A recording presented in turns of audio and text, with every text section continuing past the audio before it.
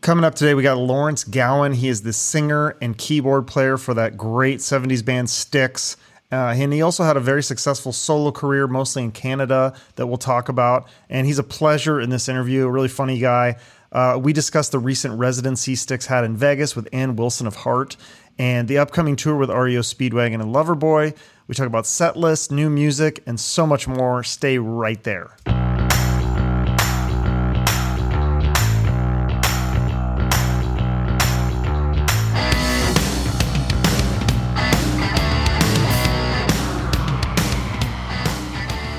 How are you? I'm great. How are you doing? I'm okay. That's awesome. You know what? It was good. I guess that shot verified that I am wearing pants. Yeah,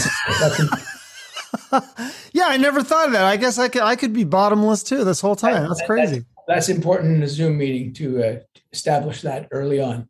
Yeah. What if you forgot and you went to go turn the lights off? That would have been interesting. I'll tell you this: it wouldn't be the first time. Really? You know, we had a lot of these with the band over the pandemic year, and so there would be various states of dress and undress that would enter into the Zoom call. Oh, really? Most of the time on purpose, just to kind of keep it flowing, so to speak. Yeah, that's got to be fun. That's not like working in some boring corporation when you're in a rock band and you have meetings. I mean, it's got to be still some serious work to do, but it's more fun than working for Microsoft, I would think. I would say that a half-hour Zoom call with Styx is about 3 to 4 minutes of business, and the rest of the time is nothing but a pretty impressive comedy that could probably make it onto Netflix. Who's the funniest person in the band?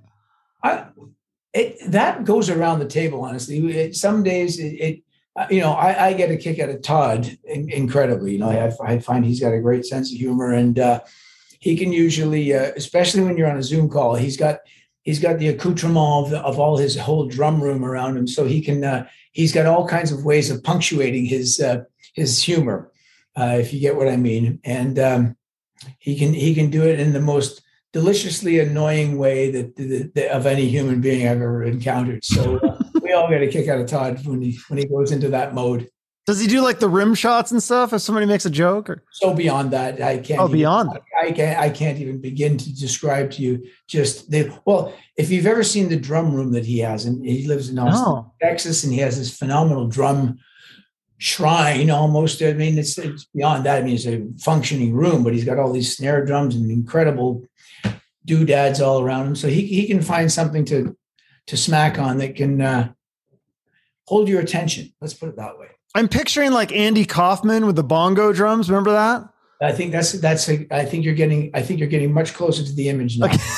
I don't think there's ever been a rim shot. A rim shot would be far too tepid. Too basic. Okay. Well, yeah. So you guys just did some shows, and I realized these shows already happened because I was like, oh, this sounds amazing. I want to go to the Vegas residency with Ann Wilson. And I'm like, oh, those shows already happened. So how was it? It was absolutely great. I tell you, Nancy was really on form. Was it Nancy Wilson? Sorry. Yeah, it was Nancy. Yeah. Okay. Nancy. So we had yet another guitar player in Styx for 5 songs that night. She was great. Absolutely a joy to work with.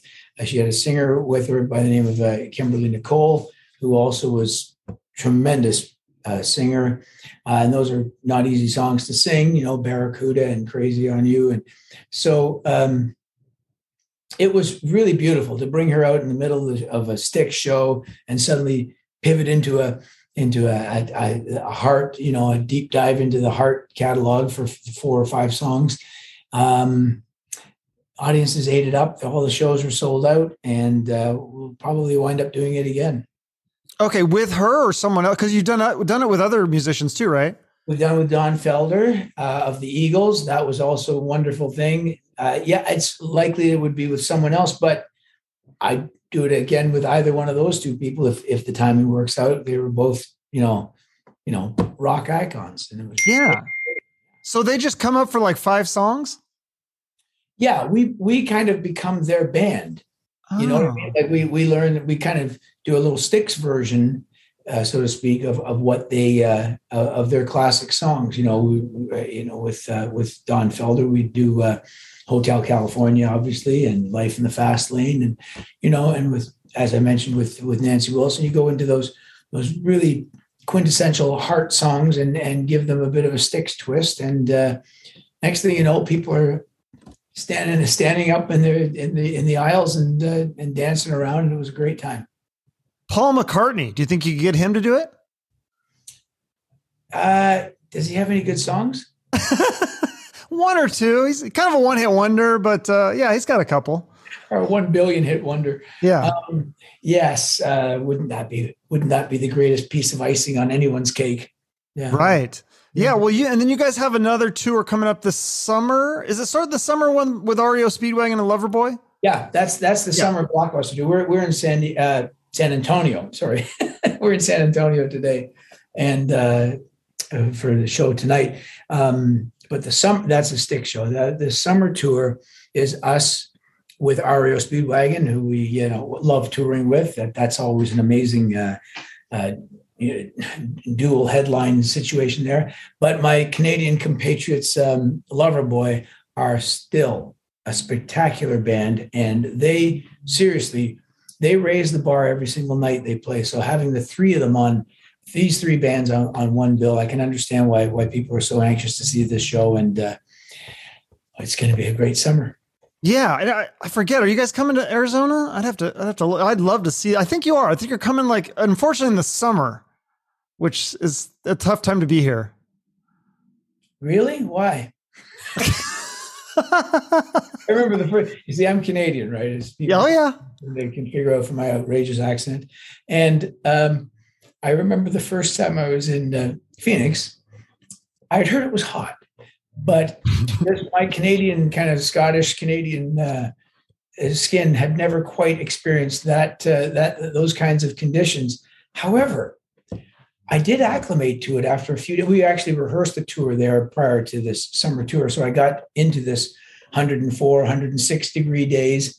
And by the time we hit the show, I was really kind of enjoying it. So, as long as you're playing in an amphitheater that's somewhat covered, it just adds to the ambience of the whole thing. And I'm never really put off by inclement weather. Next week, I go and play a bunch of solo shows in Quebec. And I can tell you, this time of year, it's frigid would be a mild way. Yeah, no, this is the time to come to Arizona right now. It's perfect. So if you want to do some solo shows here now. Oh, I love going to Arizona in the wintertime. It's beautiful. In fact, we were there just last October. No, it was, September. So it was just starting to ease off a little bit on the heat front. And I remember borrowing a bicycle from the hotel and just loved riding around the streets and just enjoyed the whole experience. It was great. Is there any other favorite cities or venues that you're looking forward to coming to? That's always, I'm always going to say that, for example, when I look at the itinerary and I see, if I see Los Angeles or New York or, Chicago or London, England, or, these are things that pop out at you. But usually by the end of the year, there's always surprise cities that turn out to be the best nights that you hadn't anticipated. So I'm reluctant now when I look at the schedule to try to determine what's going to be the most exciting place to be, because it really comes down to what happens on that day in that city. I mean, we always know how it ends at the end of the night. It's a great experience, but sometimes there are other factors that sort of kick in that make it even more of a memorable experience, and that's why I'm always very reluctant to say what's my favorite place to go. Like what other factors? What do you mean? Well, for example, here you go. Last year, when the first show coming out of the pandemic. Okay, so you've got that sort of mindset. The first show back was June the 12th, and it was in St. Augustine, Florida. I love that town anyway. But the conditions, being that it was June, it was still beautiful, like really beautiful in Florida. Florida gets quite hot in the summer too, by the way. Uh-huh. So just the atmosphere of the audience, the anticipation, the build up to wanting to get back to seeing live shows.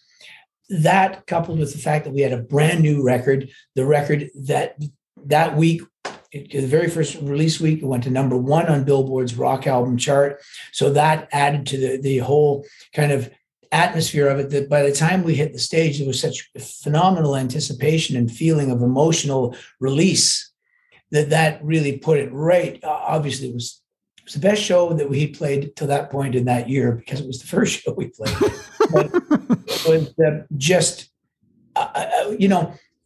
it was a precursor to the fact that that's kind of, it's been that atmosphere to some degree in all the shows that we've played since we've just, are trying to recover from a worldwide pandemic, which is hopefully the only time in our lives we'll have to face that. Right. Yeah. Well, the new album Crash of Crown, it's a newest album, I guess it's out now.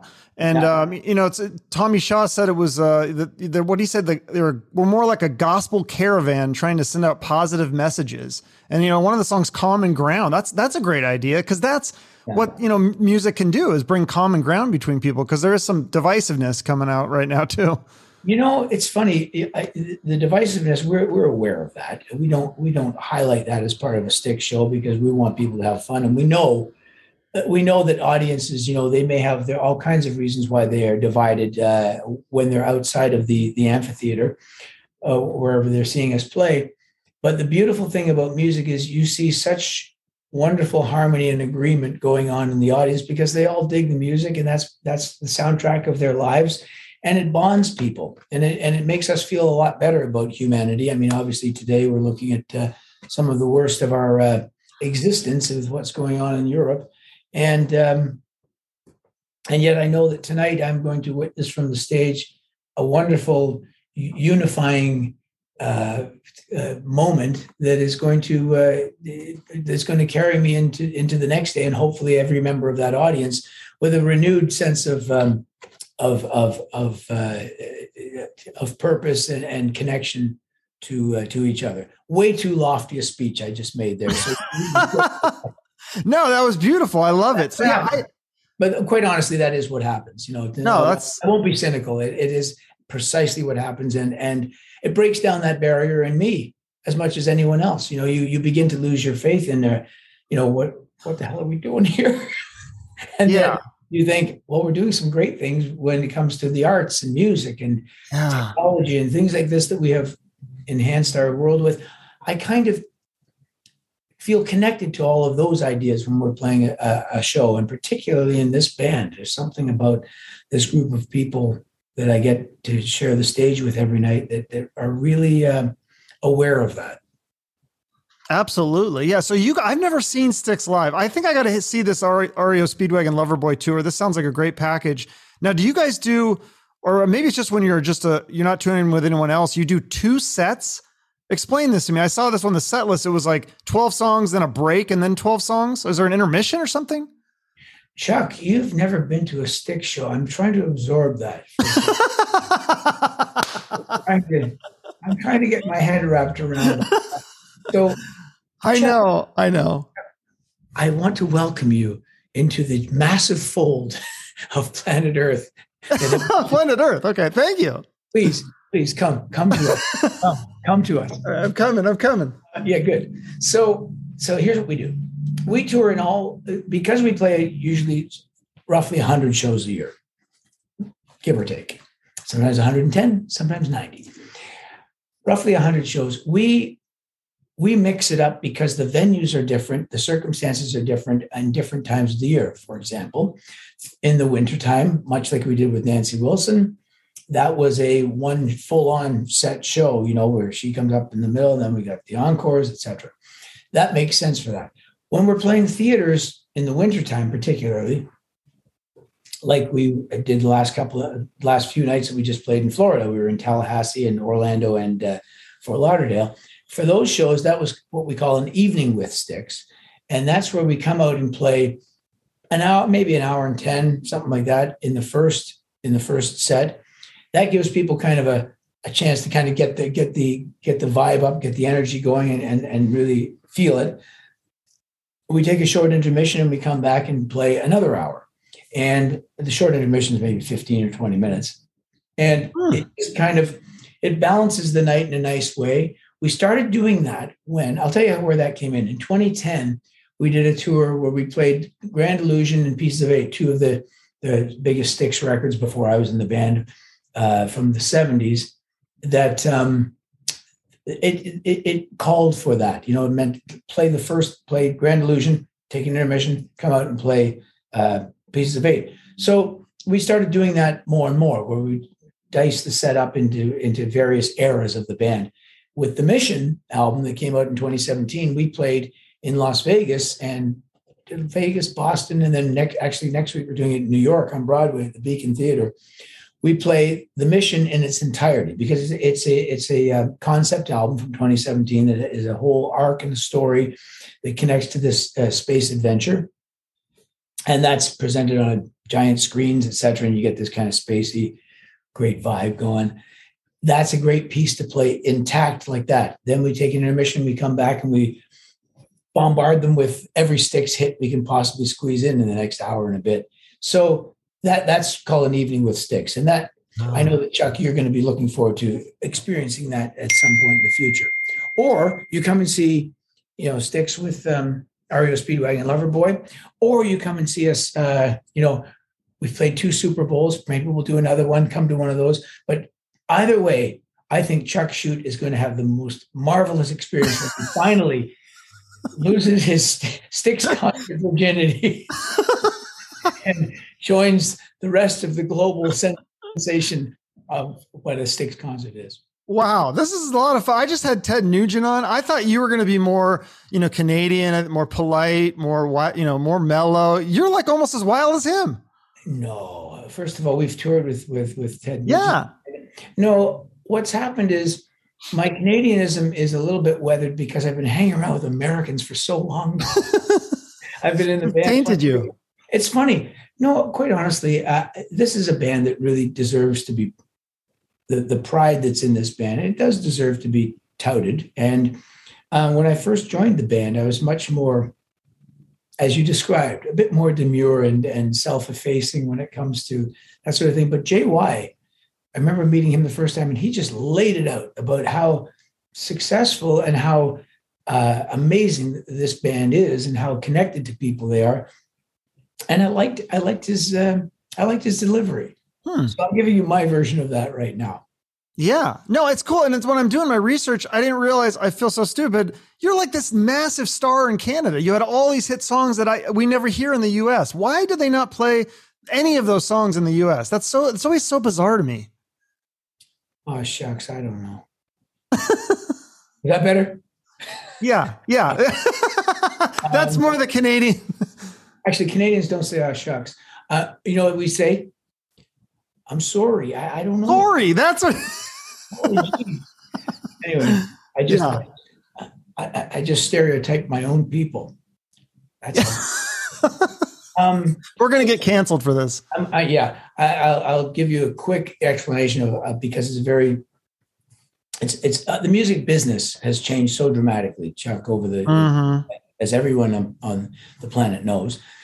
When I was signed to Columbia Records in Canada in 1982, they were, of course, Columbia Records, as it was CBS Records from the United States, and it was understood that my records would get released in the United States. But the business of music steps in the way, and you begin to realize that back then, and it's very difficult for young musicians to comprehend this now, because you and I can.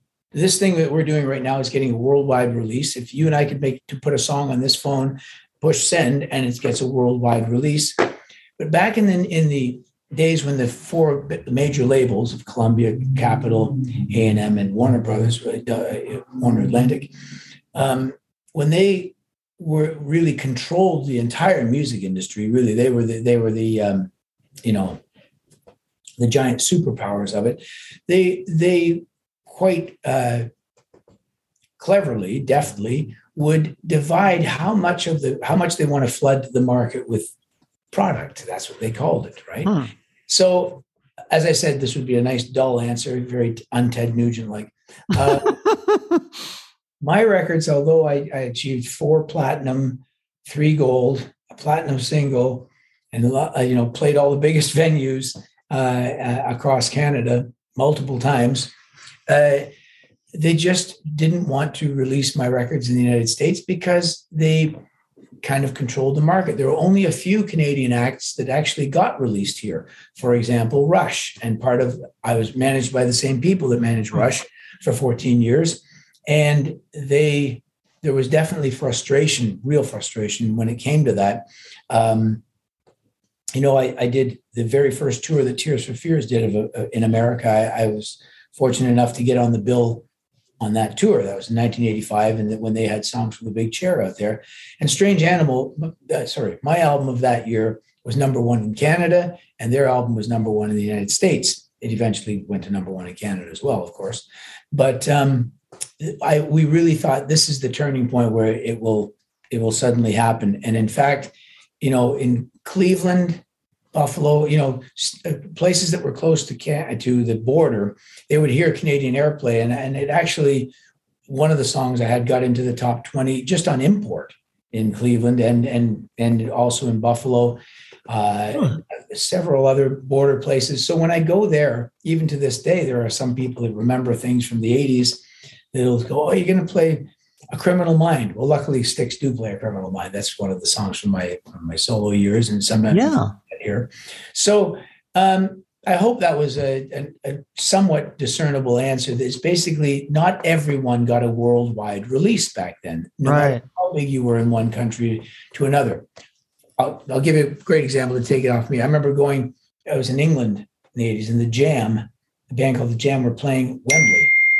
And then when they came to Canada, they were playing in a club. You see what I mean? Like, it's just because their records at that point, I could only get them on import.